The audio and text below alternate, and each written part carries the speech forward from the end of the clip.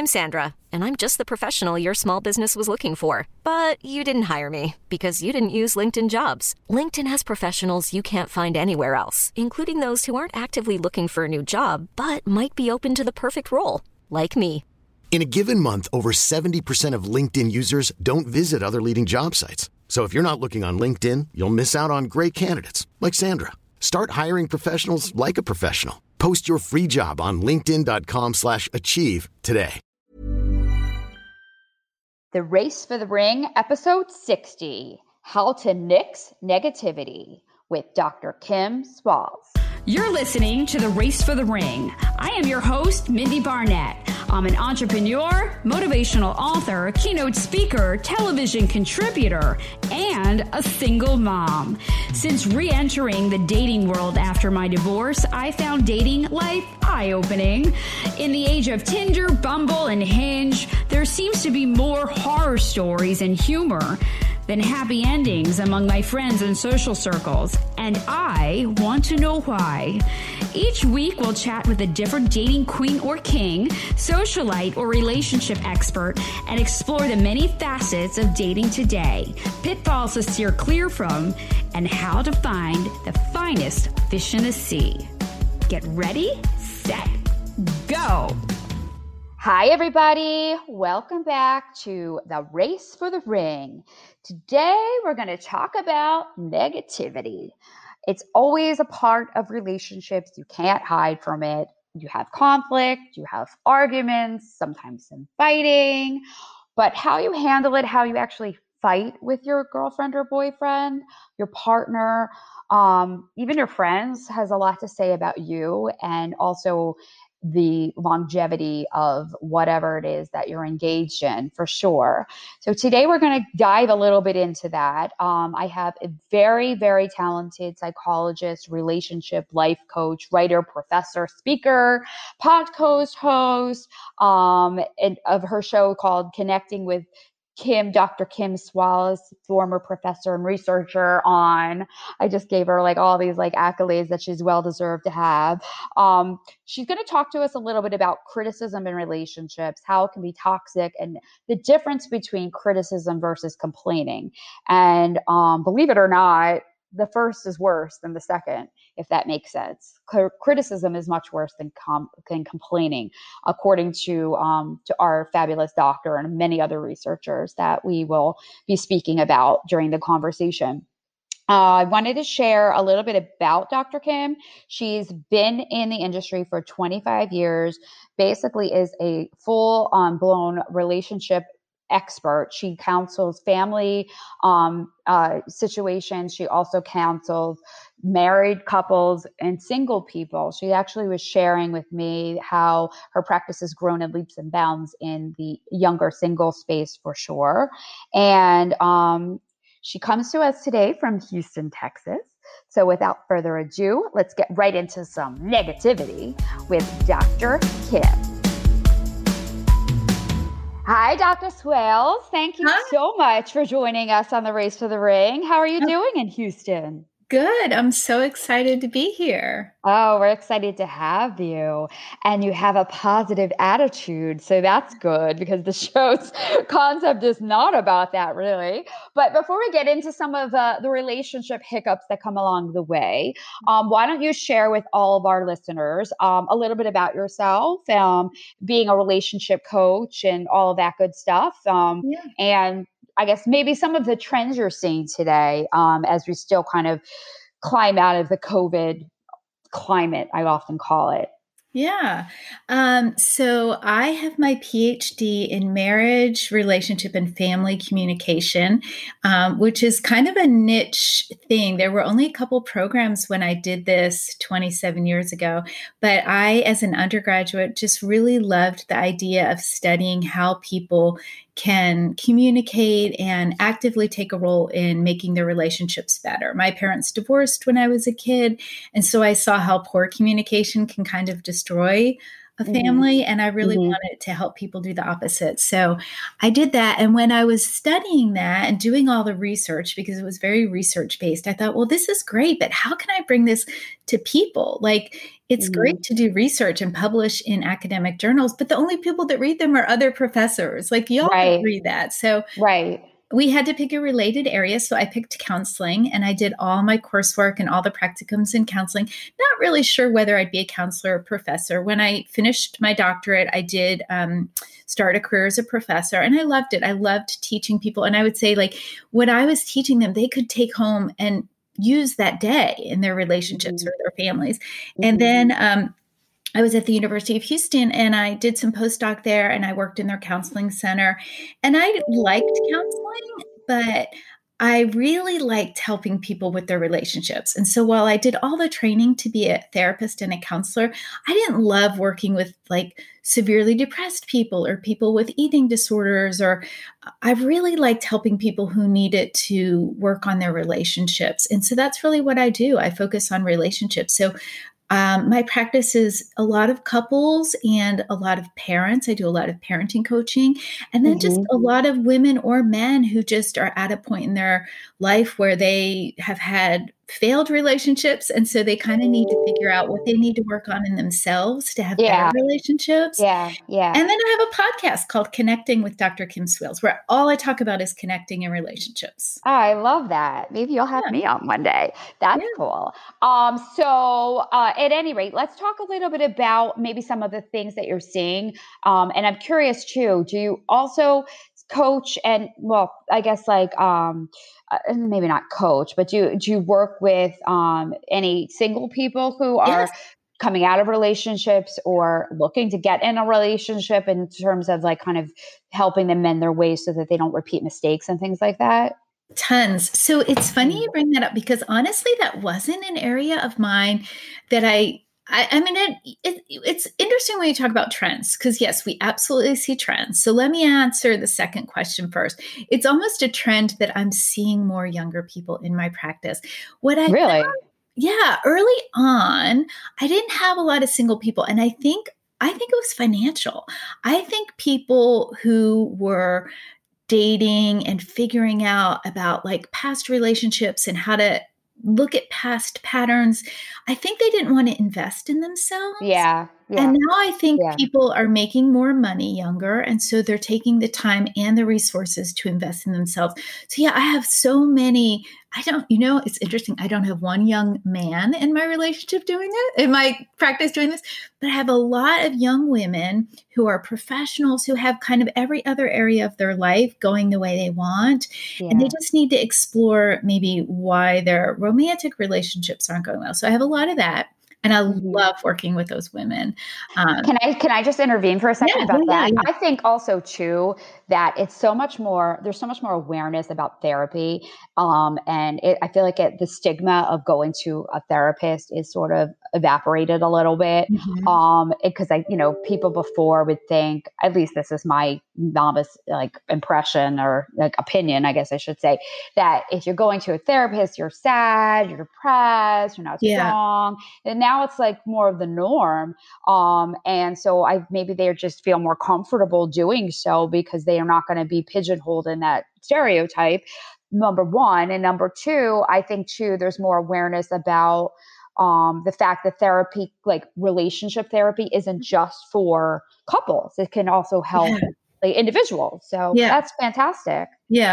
I've just gotten a couple new clients who are very young, newly divorced women who want to figure out what went wrong, what red flags did they ignore, what things do they need to work on in themselves to bring to the next relationship.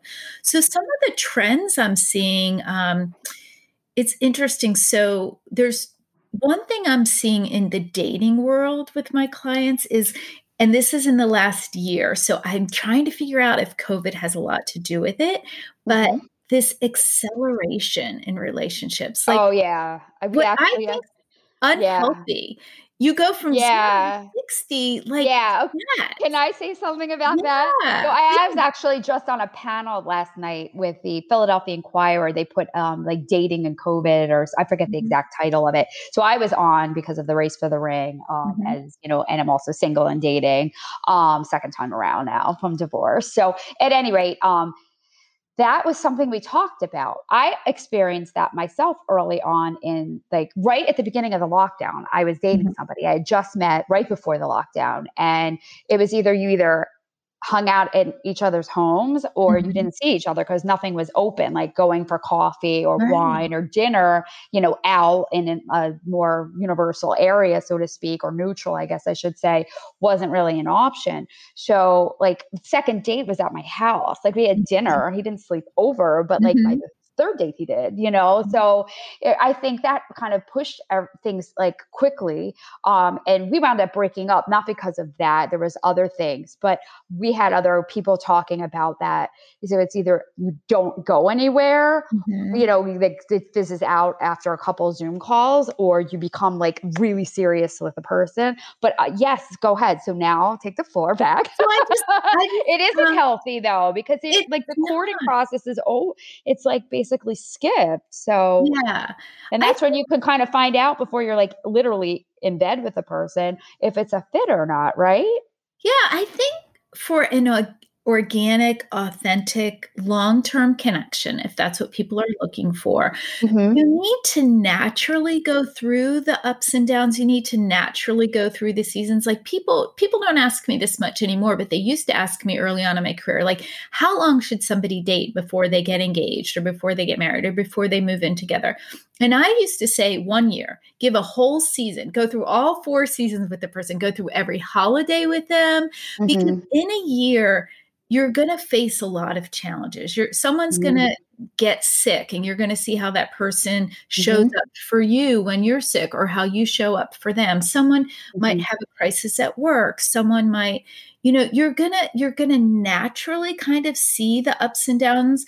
Whereas if we Mm-hmm. accelerate things too quickly, we're looking through a false lens of intimacy, and we Mm-hmm. almost feel committed to the person before we even know the person. It's so true. It's really good advice, actually. Yeah. I remember when I was dating my my ex-husband now, but when I was dating my then husband, so to speak,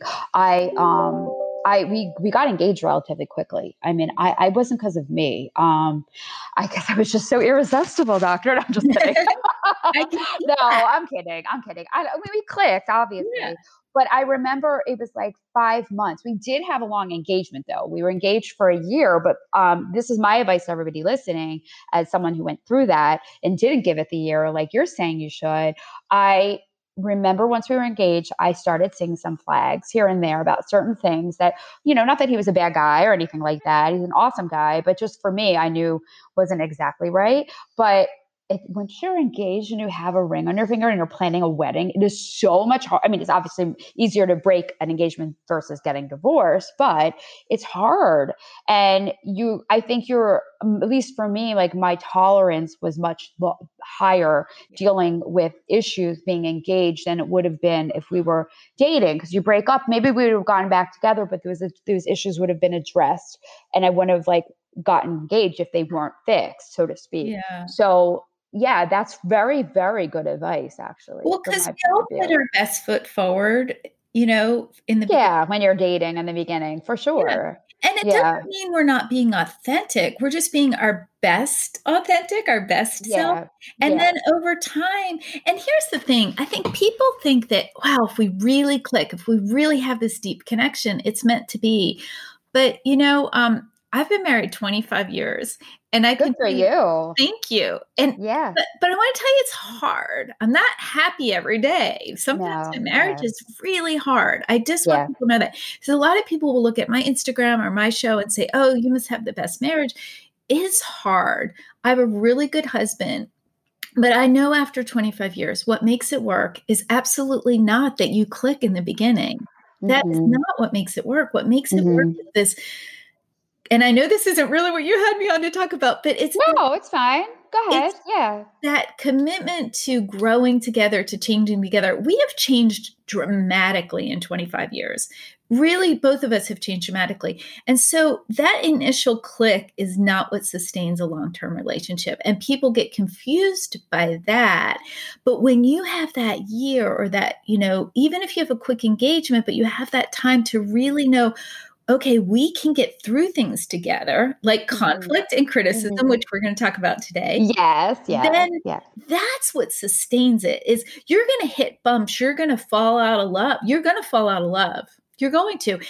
People say, oh, we're getting divorced because we fell out of love. Everybody falls out of love. Let me just tell you, it's just keeping going and falling back in love and maintaining, Yeah. So anyway, I'm getting off track. No, I that's really good advice because you both have to do the work. I mean, it's not a one-way street, and it definitely isn't all, rainbows and like roses every day for sure. You have to be committed to the person and stay the course. So being committed, this is a segue into what the show is, the theme of the show. We can certainly get off topic again. Not a problem whatsoever. No, because it's really interesting. Often I've done shows and then I'm like, okay, we're not even talking about that. I'm changing the topic of the of the show because this is like better than what I thought. But I think this is important to address for sure. I know I myself kind of fall into the guilty category on occasion. So let's talk about first the difference between criticism and complaining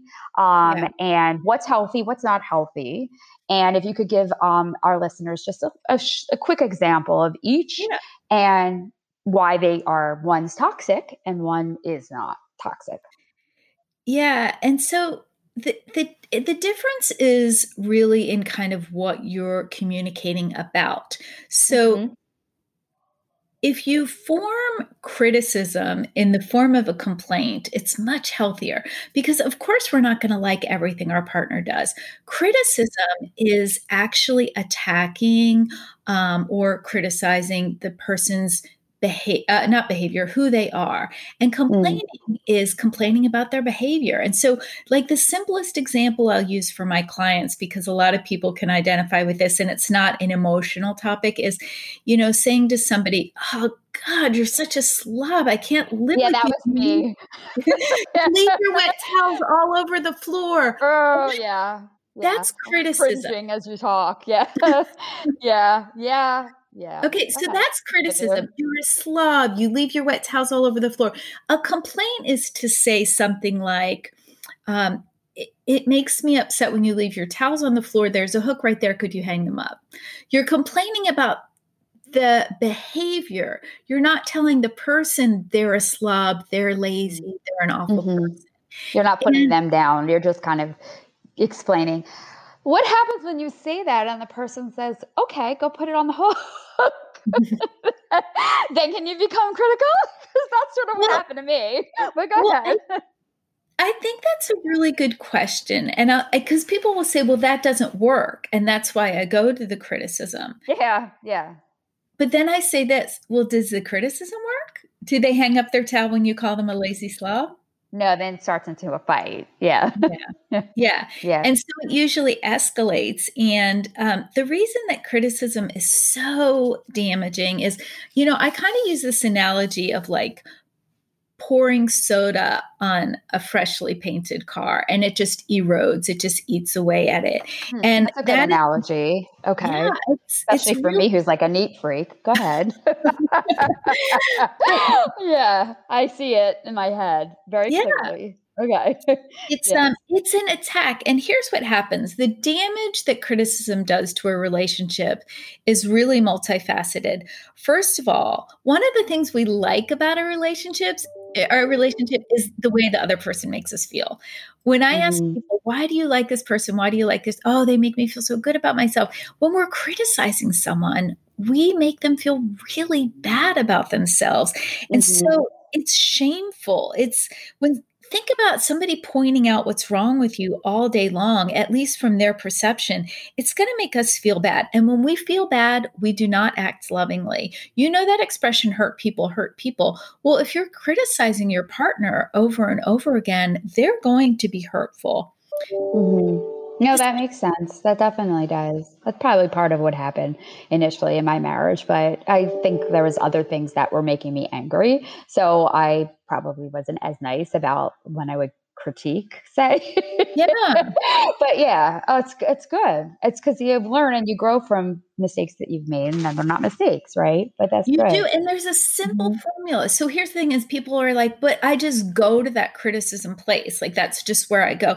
And I always Mhm. tell people, like, it's a really easy formula. You say, I feel blank when blank. Mhm. I feel worried when you don't call me to tell me you're going to be late. Mhm. That's a complaint. A criticism is you're such an inconsiderate, asshole. You can have Yeah. it, you're Yeah. not allowed to say it, but Yeah. you never Yeah. Yeah. call me when you're going to be late. Well, that is, going to start this spiral of negativity in your relationship versus saying, I feel really worried and concerned when you don't call to let me know. And I hear what people say is, well, I might not get the same result, but you're not going to get a positive result with the name calling and the criticizing either. So Right. my formula is Right. I feel blank when you blank. And that's the best kind of way to criticize. You don't have to go on a rant. You don't have to go on a tirade. Just let the person know how their behavior brings up a feeling in you, how you feel. And you're not blaming their behavior because people will say, well, I can't make you feel that way. But the fact is, if you're a neat freak like you say you are, and someone leaves their towels all over the bathroom floor, that's going to make you feel really anxious. Yeah, it was, yeah, yeah. We were just different in that way. He's much more messy than me. But yeah, I mean, yeah, no, for sure. Definitely. It did make me feel anxious. It made me feel frustrated. Yeah. It made me feel like grossed out. And like I wanted to rip off his head, but that's another story. It's a probably different therapist. I'm just kidding. But Um, the other thing I wanted to mention that criticism does to a relationship that I don't think people think about this part is it changes the way we start to think about our partner. We do create our own reality. And this is something I see every day. I'll have couples come into my office and he tells a story and she tells a story, and they're both right, but their realities are very different from what right, happened. right. Yeah, So when we yeah. call someone lazy or a jerk, or we put in our mind that they're all bad versus focusing just on the negative behavior, which is the complaint, but we criticize the whole person, we start to see them that way. We start to think of them that way. And the way we see somebody, the way we think about them is how we treat them. So Mm, when you start to think about someone as inconsiderate, disrespectful, a jerk, lazy, you're going to treat them that way. And there's no help for your relationship. Your relationship just is going to be on a downward spiral. And you know this, everybody knows this now because his work has become so commonplace. And I'm so grateful for this. But John Gottman has found that criticism and contempt are the biggest predictors of the end of a relationship, of divorce. And they can tell within 5 minutes of a conversation, a conflictual conversation, whether a couple is doomed because of those characteristics. I know it's interesting. I was literally going to bring that up, that Yeah. whole study that they did. So they had this, they call it the 4 horsemen, Yeah. I guess, for relationships. So it was Yeah. like criticism. Can you talk a little bit about contempt? Because they said once you hit contempt, then you're basically in like the red zone, so to speak, right? Yeah. So what I was saying a minute ago is when we're constantly criticizing someone, we start to feel really negatively about them.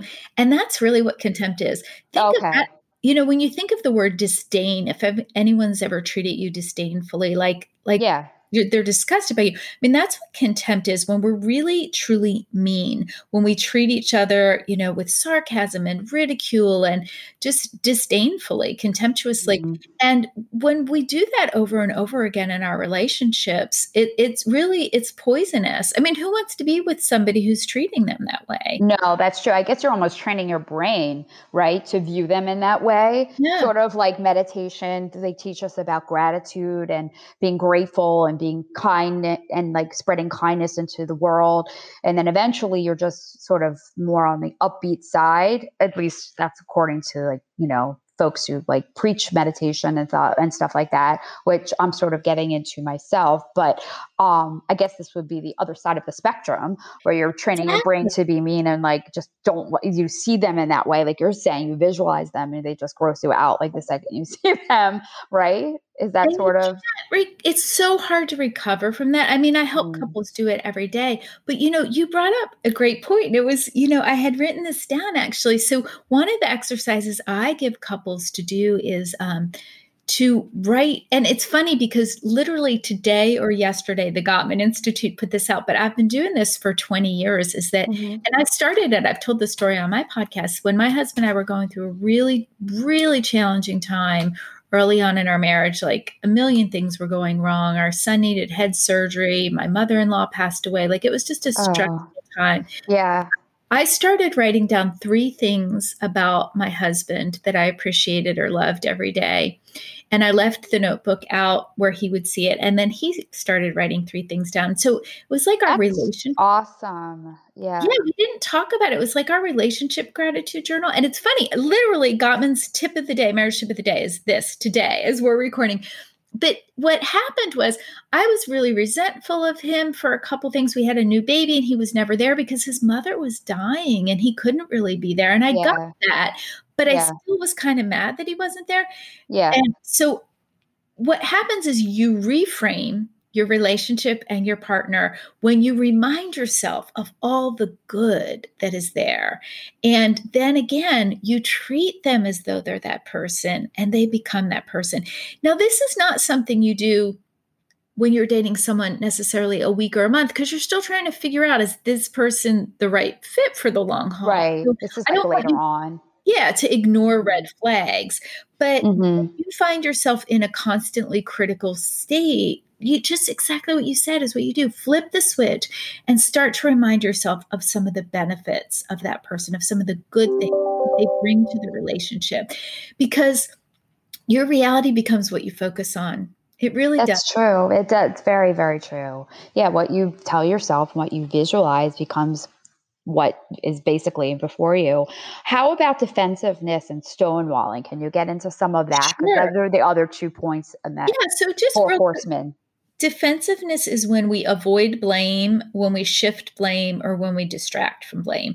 Everybody does this. It's kind of a survival instinct. Everyone, like if somebody says, well, it made me feel anxious or frustrated or upset when you did this. Well, I was running really late that day. I had a million reasons, that's defensiveness. And so what we want to do instead of be defensive is just own our mistakes, just be humble, be vulnerable. Instead of being defensive, take responsibility. That's kind of the antidote to defensiveness. Okay. Stonewalling. Go ahead. Did you want to? No, no. Go ahead. I'm listening. Uh-huh. So stonewalling is when we withdraw from the conflict. And so sometimes that looks like just storming out, walking away, shutting down. But I've seen stonewalling where people get hysterical. They emotionally flood. They just start crying hysterically to shut down the argument. I've seen this in my office a lot. I've Oh, seen really? this. Mm-hmm. They do it on purpose? Yeah. Oh, God. But let me tell you, they don't always know they're doing it on purpose. Okay. Here's what happened. Think It's of a like a little defense kid. mechanism to they have nothing to say. They're guilty as charged, so they're just gonna cry. Yeah, I could see that would work because I would be like, "Oh, don't but cry. think I about a love little you." kid. Yeah. Yeah, but think about a little kid who throws a tantrum and mom gives in or dad gives in because they just want to shut the kid up. They just want the tantrum to stop. Yeah, that's me literally every day Okay. with my kids. Okay. Well, I see that in relationships. I see that in adults where they realize things aren't going their way in the conflict. And so they suddenly hyperventilate or, just go into hysterics. And then the other person backs out. You're right. I'm sorry. I didn't mean, because they can't stand to see their loved Yes, I ones could totally see that. That's a little kooky, isn't it, doctor?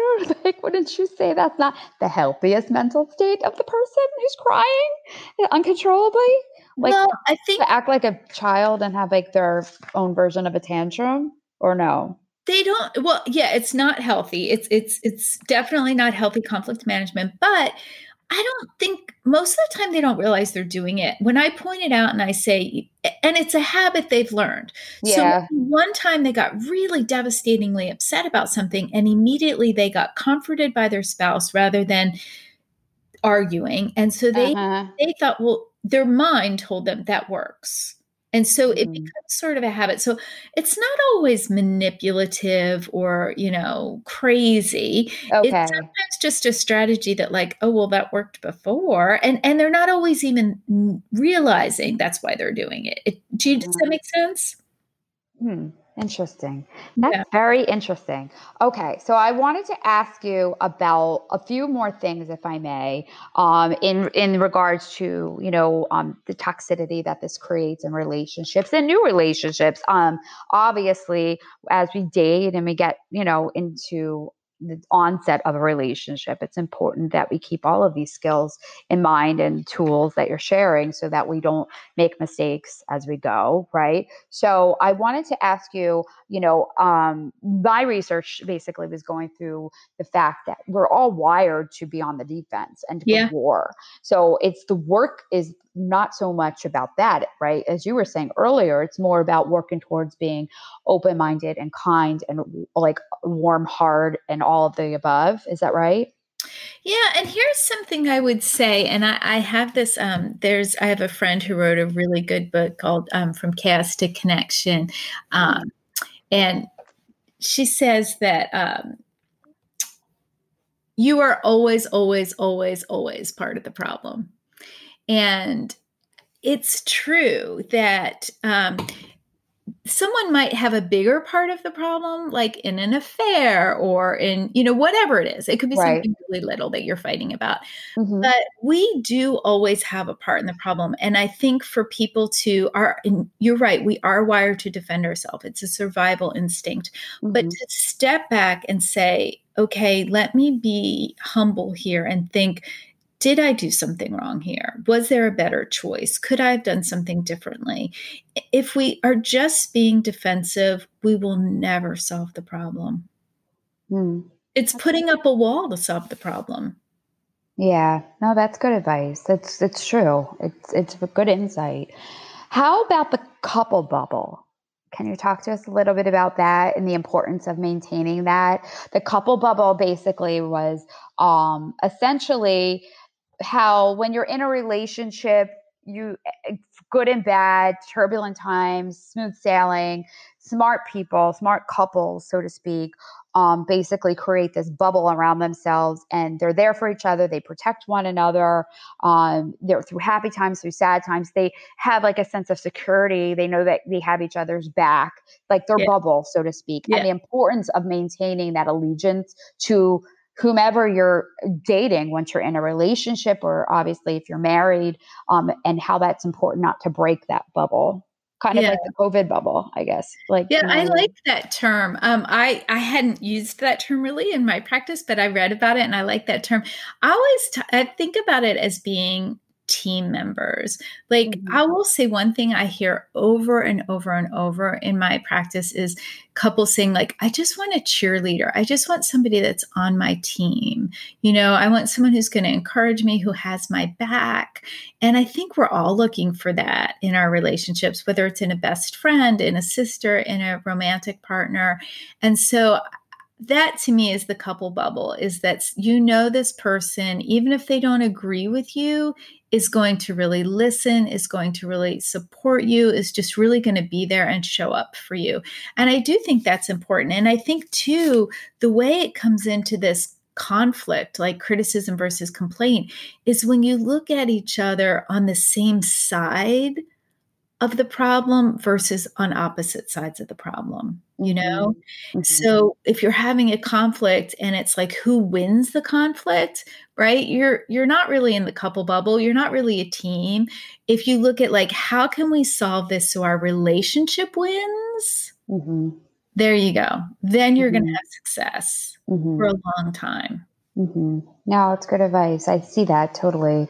I'm thinking of some of my relationships that I've had over the years and obviously my marriage and things like that.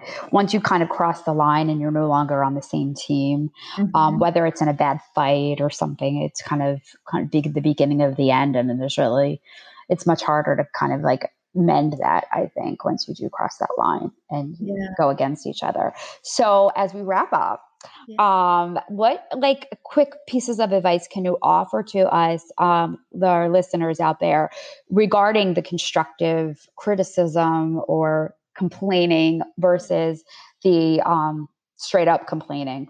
Yeah. Yeah. Yeah. So a couple things, because I know a lot of your listeners are, Dating. starting new Yeah. relationships Or or hoping not to be married. in one. Yeah. Yeah. Look, and so I would say this is probably my biggest piece of advice is really pay attention to how you work as a couple in conflict. Okay. Mhm. Because what we know from 45 years of research is that truly what makes couples last or not last is not sexual chemistry or physical attractiveness or being the same religion or the same political party or money. It isn't. It's how the couples handle conflict. Every couple is going to have conflict, every couple, and every couple is going to go through hard times. So as you're dating, look at how open you can be. Is the other person defensive or are they vulnerable? Are they humble? Do they take responsibility? If somebody blames somebody else for everything, walk away. You are not going to have a long-term relationship with that Yeah. person. No, for So sure. look at how you both, and it's not just one person. Look at how as a dynamic you handle conflict. Mhm. That would be probably my biggest piece of Okay.